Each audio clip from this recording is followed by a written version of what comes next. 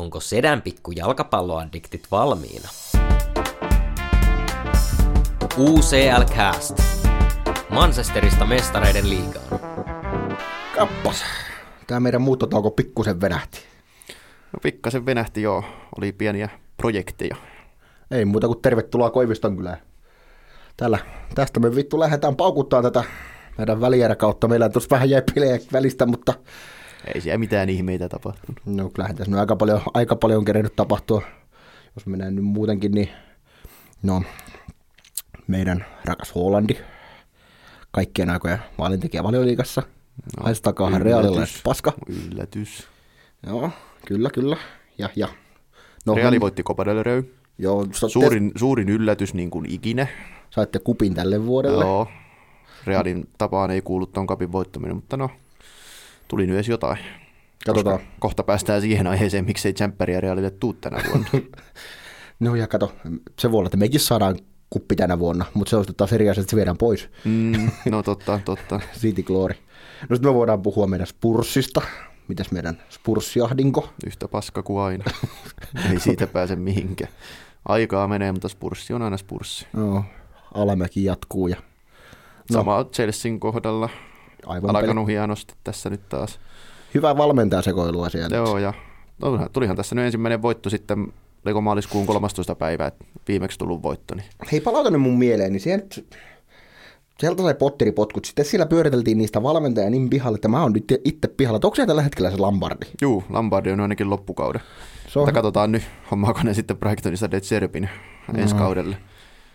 Mutta no. Joka saa olla 2-3 kuukautta, että todetaan, että ei niin, tästä tule mitään. Sitten Lambardi tulee taas vähäksi aikaa ja sitten taas otetaan varmaan Brightonin sen aikainen valmentaja. Ne tässä pyörittelee näitä. Ei tästä tule kyllä yhtään mitään. No mitäs meidän Barcelona? Ihan yhtä paljon vihaan sitä kuin viime jaksossakin, ei mitään, mutta no hienosti. Kapissa Reali otti voittoa Barsasta, murskas. Ja no kyllähän se nyt La Ligan tulee voittaa, mutta annettakoon se nyt niille. Mutta eikö tässä ole jotain pikku tuomarikikkailuakin vähän? No siitähän nyt on puhetta ollut jo, että Barcelona olisi maksanut erotuomariliitolle tuossa 2010-luvun vaihteessa, mutta jotenkin musta tuntuu, että me ollaan niinku jotenkin käsitelty tämmöistä aihetta kuin niinku tuomarille maksaminen tai ylipäätään niin, raha jalkapallossa aikaisemminkin. Että taidettiin silloin just itse asiassa puhua, että näin nämä rupeaa tästä pikkuhiljaa niin kuin avautuu kaikki nämä skandaalit. Näköjään Koiviston kyllä se on joku rutto, äläkää tulko tänne. En tiedä. Että kun pari seuraa jää kiinni, niin sitten rupeaa kaikki seurat jäämään kiinni. Toki Juventushan sai pisteensä takaisin. Että ai sai vai? Juu. Herra että ne nousi 9 sieltä 3 yhtäkkiä. Että siellä on nyt löydetty sitten taas jostain rahaa, millä saatiin maksettua hiljaiseksi. Ja toki, kun äsken vähän puhuttiin valmentajan vaihdoksesta, niin kyllä meidän täytyy melkein tällä hetkellä kaikista suurin vitsi ottaa, ja puhutaan vielä Bayern Münchenistä. Ei mitään järkeä Nagelsmannin ehdotuksessa. Sehän oli siis vaan hätäinen ratkaisu, koska Reali haaveli Tucheli. Niitä oli, koska ne halusi Tuchelin paljon ennemmin, niin niitä oli pakko nyt hommata se. Mitähän käy Nagelsmannille nyt sitten? Ihan varmasti löytyy kyllä ottajia. Löytyy ottajia. Muistaakseni Chelsea ainakin huutaa, en menis. Tottenhamiin sitä tietysti huutaan, en menis sinnekään. Että katsotaan nyt, mihin se sitten päätyy. Mutta joo, no, voisiko meidän Realille löytyä sieltä seuraava valmentaja? No jos Angelotti saa kenkää, niin katsotaan. En mä toki Xabi Alonsoakaan pitäisi kyllä pahana vaihtoehtona. Xabi on kyllä hienosti nostanut Leverkusenilla tässä nyt. Joo, kuitenkin pudotustaistelusta niin nyt se kilpailee jo vittu tuolta Eurooppa-paikoista. Että hienoa hommaa tehnyt ja kyllä nyt voisin sen testiksi ottaa vaikka Realiin. Miksei? Ihan varmasti löytyy auktoriteettia ainakin. Kyllä pelaajat osaa sitä arvostaa, kuitenkin semmoinen legenda. Että tuleeko sulla vielä jotain mieleen? Mitähän muuta? Liian paljon asiaa ollut niin silleen, että tosta vaan niinku pau! No kyllä mun mielestä tärkeimmät käytiin läpi, että Spurssi ja Chelsean paskuus. No siinä nyt ei ole tietysti mitään uutta. Jep. Mutta tähän nyt taas, selvä. Ei tässä varmaan sen ihmeempiä kyllä ole, mitä ainakaan nyt heti mieleen tulee, niin pitäisikö sitä, no tietysti se nyt tietysti pitää aina tässä mainostaa, että kohta eletään taas jalkapallofanin hienointa aikaa, eli siirtoikkuna aukeaa. Totta. Se on vaan jotenkin aina juhlaa. Melkein odotan, vähän vaikka hyvinkin sivuten, mutta tälleen mietitään ensi kauden ensimmäinen jakso. Päästään puhumaan ensiksi niin kuin ehkä tulevista lohkoista ja sitten sieltä siirroista ja kaikista mahdollisista, kun kesällä, täytyy pitää kesällä kirjaa. Tämä muuton aikana, kun mä hukkasin paperin ja kynän täysin, niin se on... Ja siis tästä kesästä voi tulla siirtojen saralla iso, koska aika moni iso seura on ollut surkea tällä kaudella, ne vaatii uusia pelaajia ja tuolla pyöritellään isoja summia nyt huhuissa nyt jo tällä hetkellä. Mun mielestä yksi mielenkiintoisimpia tulevaisuuden siirtoikkunan kannalta on se, että PSG käytössä menee kokonaan uusiksi. Niin menee. Messi lähtee, Neymar lähtee, Mbappe ehkä lähtee, mä en siihen nyt veneeseen hyppää niin kuin viime kesänä. Nyt mä en luota vasta, kun näen Mbappen pitämässä Realin paitaa. Niin... Tai okei, sitten kun Fabrizio Romanolta tulee, että here we go, niin sitten mä luotan siihen. Se on niin kuin aina luotettava asia jalkapallossa. Joo, mä luotan siihen enemmän kuin itteeni. Mutta no, katsotaan nyt. Kyllä PSG ihan varmasti miljoonia tulee käyttää ensi kesänä. Ja puhutaan nyt veteraanipelaajasta kuitenkin. Messi, mikä on huhuttu lähtevän pois. Meidän hieno Saudi-Arabian lähetti. Ja sitten meidän... tällä hetkellä Saudi-Arabiassa pelaava Ronaldo, niin se on lähdössä sieltä jo. Että... Niin on. Ja voisiko olla jopa ensimmäisen kerran tilanne, että voisiko tämä olla nyt se hetki, kun me saadaan pelaa ne samaa seuraa? Siis oishan se hieno johonkin Inter Miamiin. Piti just sanoa, että mitään muuta vaihtoehtoa on sille näe kuin se Miami. Et siis toki, jos nyt mietitään sillä niin oishan se nyt hienompi ollut nähdä ne niiden huippuhetkillä samassa seurassa Euroopan isossa seuroissa. Mutta se ei ole enää mahdollista, ja kumpikaan niistä ei ole enää oikeasti niin kuin primissaan. Ei todellakaan. Inter Miami on niin kuin ainoa vaihtoehto, missä me voitaisiin nähdä ne nyt samassa seurassa. No siitä repisi kyllä Beckhamin hienosti rahaa kyllä. Repisi joo, tuskin ne mitään ihmeitä siellä tulisi tekemään, mutta hyvää PR. Mainosta. Tämä on, niin kuin sanoit jo, niin isoja pelaajia tulee siirtymään. Ja paljon. Kesän siirtoikkuna on aina niin paljon hienompi kuin tammikuu. Jos joukkueessa on Zlatan ja Giroud, miten se voi hävitä? No niin, lähdetään nyt sitten naukuun. Otetaan nyt, jos mä tiedän, että tämä toinen ottelu on meille kuitenkin kummallekin hengellisempi, niin mennään nyt ensin tuonne Italiaan. Toki me vähän nyt mennään väärässä järjestyksessä, koska Italian pelihän pelataan nyt sitten vasta 10. päivä 5. Joo, mutta vedetään nyt toi matsi tuosta alta pois. Hieno nähdä, kumpikin seura Mestariliigan semifinaalissa, jompikumpi noista seuroista finaalissa, pitkästä aikaa. Ja hei, mietitää, me pidettiin Napolia täysin ylitsepääsemättömänä. Ja ei ollut missään määrin. Et niin kun, toki eihän tuossa ollut isot marginaalit, ja Napoli otti kuitenkin ekassa osaottelussa punaisen, mutta on se silti, ihan oikeasti. Joo, ja siis kyllähän tämä semmoinen spektaakkeli on Mestarien liigan välierissä varmaan vähintään 10 vuoden tauon jälkeen Milanon derby, niin kyllähän tuosta iso matsi tulee. Ei paljon varmaan derbejä ole ollut näin niin kuin ihan lähitulevaisuudessa tälleen niin kuin isoissa otteluissa. Ei ole. Ja kuitenkin niin kuin muistetaan, niin Milanossa osataan kyllä sitten niin kuin fadit pistää kyllä parastaan näissä derbyissä. Ja vielä isommassa liigassa tällä hetkellä Milanon derby, niin kyllä sitä vaan toivoisi, että olisi paikan päällä. Siellä voi olla kyllä hivenen tunnelmaa. Joo, ja siis, menee kumpi hyvänsä noista finaaliin, niin Milano tulee sekoon. Ihan varmasti. No kumpaan sä lähdet tästä viemään jatkoa? Mä oon vähän 2 vaiheilla.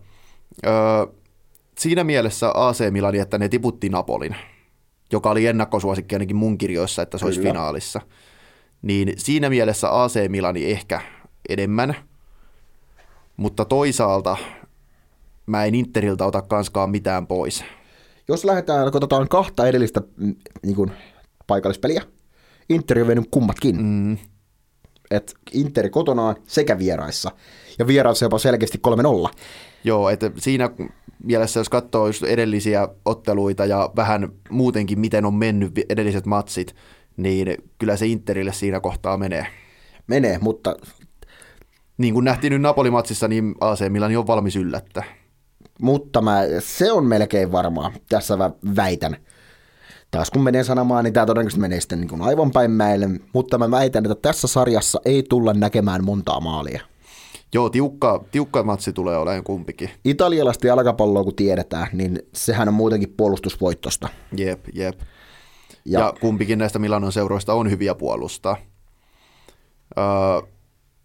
Toki esimerkiksi Interillä on maalintekijöitä löytyy, niin kuin esimerkiksi tuossa toukokuun alussa Veronasta 6-0 voitto. Että ei se siitäkään jää kiinni, mutta kuitenkin AC Milanin tasoinen puolustus siellä, niin ei tässä montaa maalia tulla näkemään. Lähdetään nyt maalailemaan.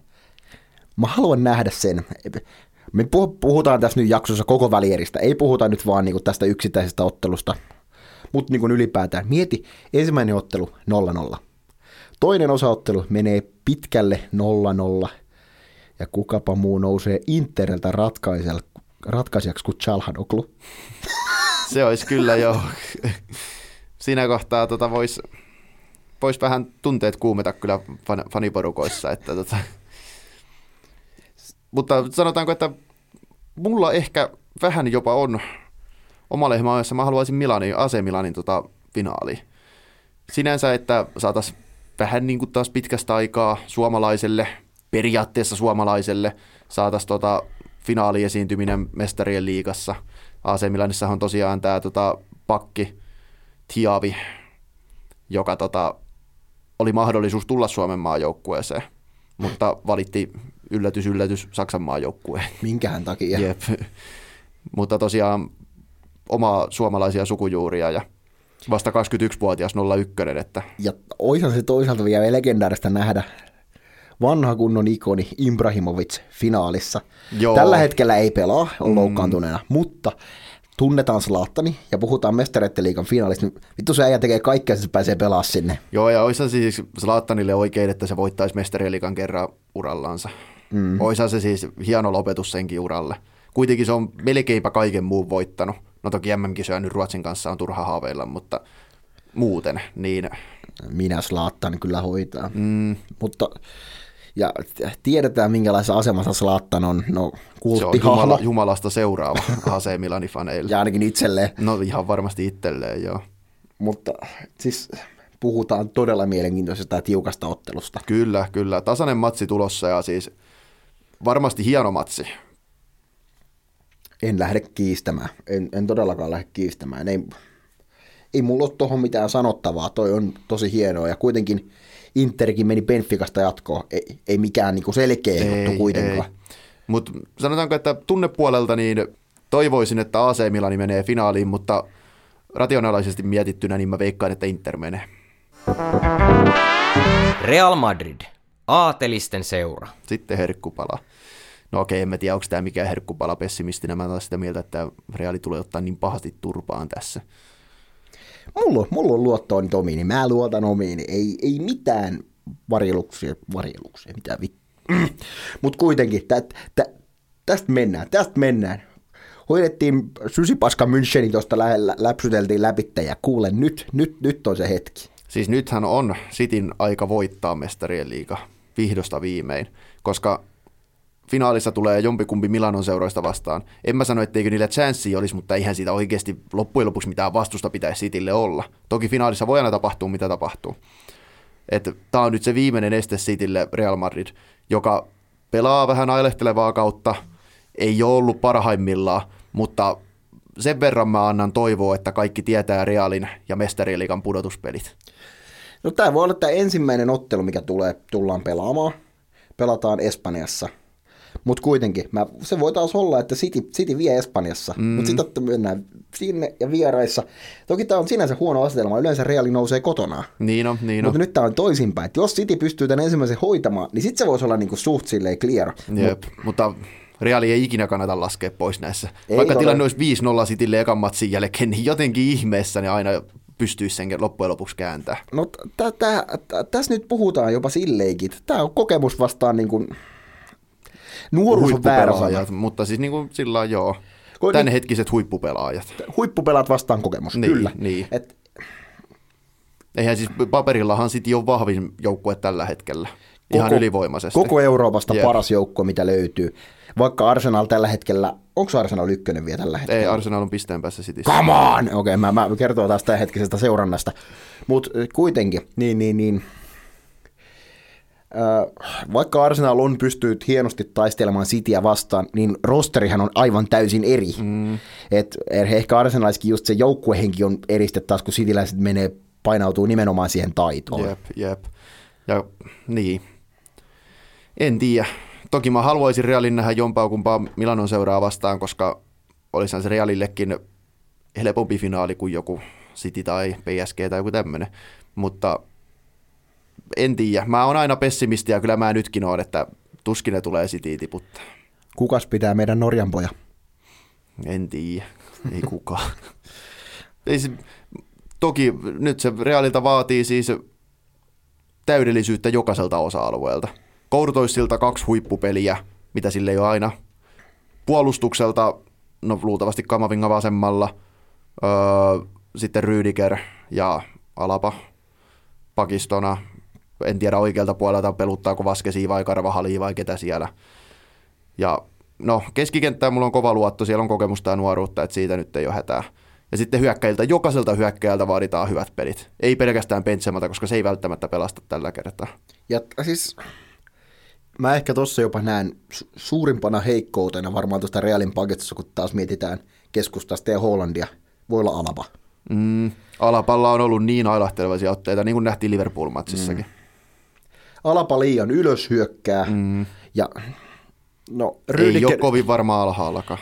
Kyllä, ja Rüdigerin pitäisi pystyä käytännössä yksin pitämään pääpelivoimaa. Jep, ja Militao mä ykköspakiksi nostaisin Realista tällä hetkellä, mutta se on tosiaan korttien takia sivussa nyt tästä ekasta osaottelusta. Ja siinä on meidän paikka. Mutta katsotaan, siis hieno matsi tulossa. Sydän tietysti sanoo, että Reali voittaisi, mutta katsotaan. En uskalla sanoa mitään. Etkö uskalla sanoa minkälaista tulosta? Mä en halua manata yhtään mitään, koska sitten mä tuun pettyä. Pitäisikö munkin jättää sitten sanomatta, että emme jinksailemaan niin. sitten. Että Se on mennään 100 varmaan, jos tässä nyt on sillä, että no, kyllä se kokemus vie tässä, niin sitten se on joku 7-0 ekan pelin jälkeen. Mutta on taas tämä, että kumpikaan me, tässä on turha sanoa, että kumpi sanoo kummalle, kun tämä menee just silleen, että kumpikin pelaa omaan bussiinsa. Ja siis kyllähän siis faktahan on se, että siis tasainen matsihan tämäkin on. On, todella. Kuitenkin vaikka Realilla ei mene niin hyvin, Cityllä menee, mutta Realilla aina puhuu se kokemus ja mestarien liigakokemus varsinkin.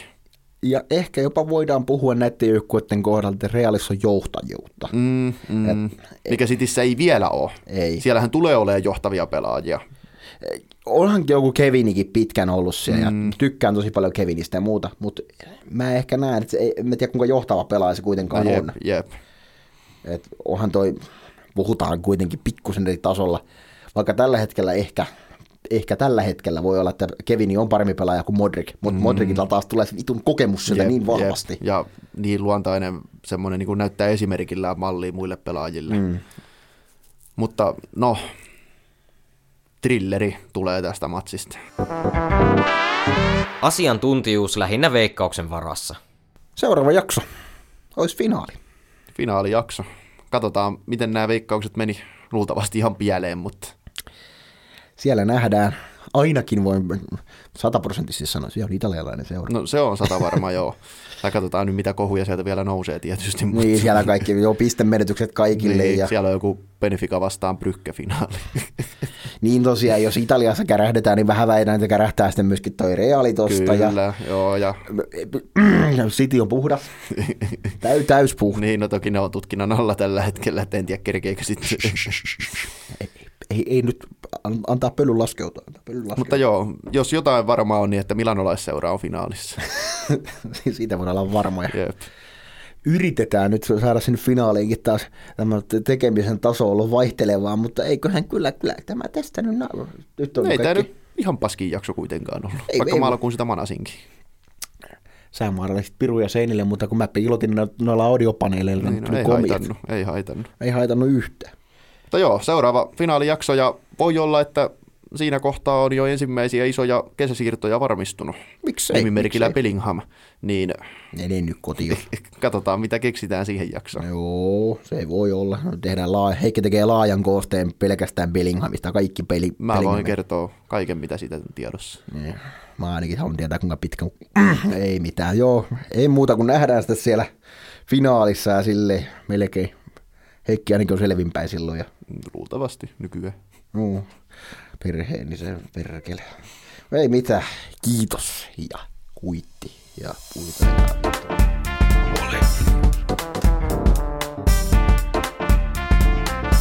Vittu mitä puuhastelua.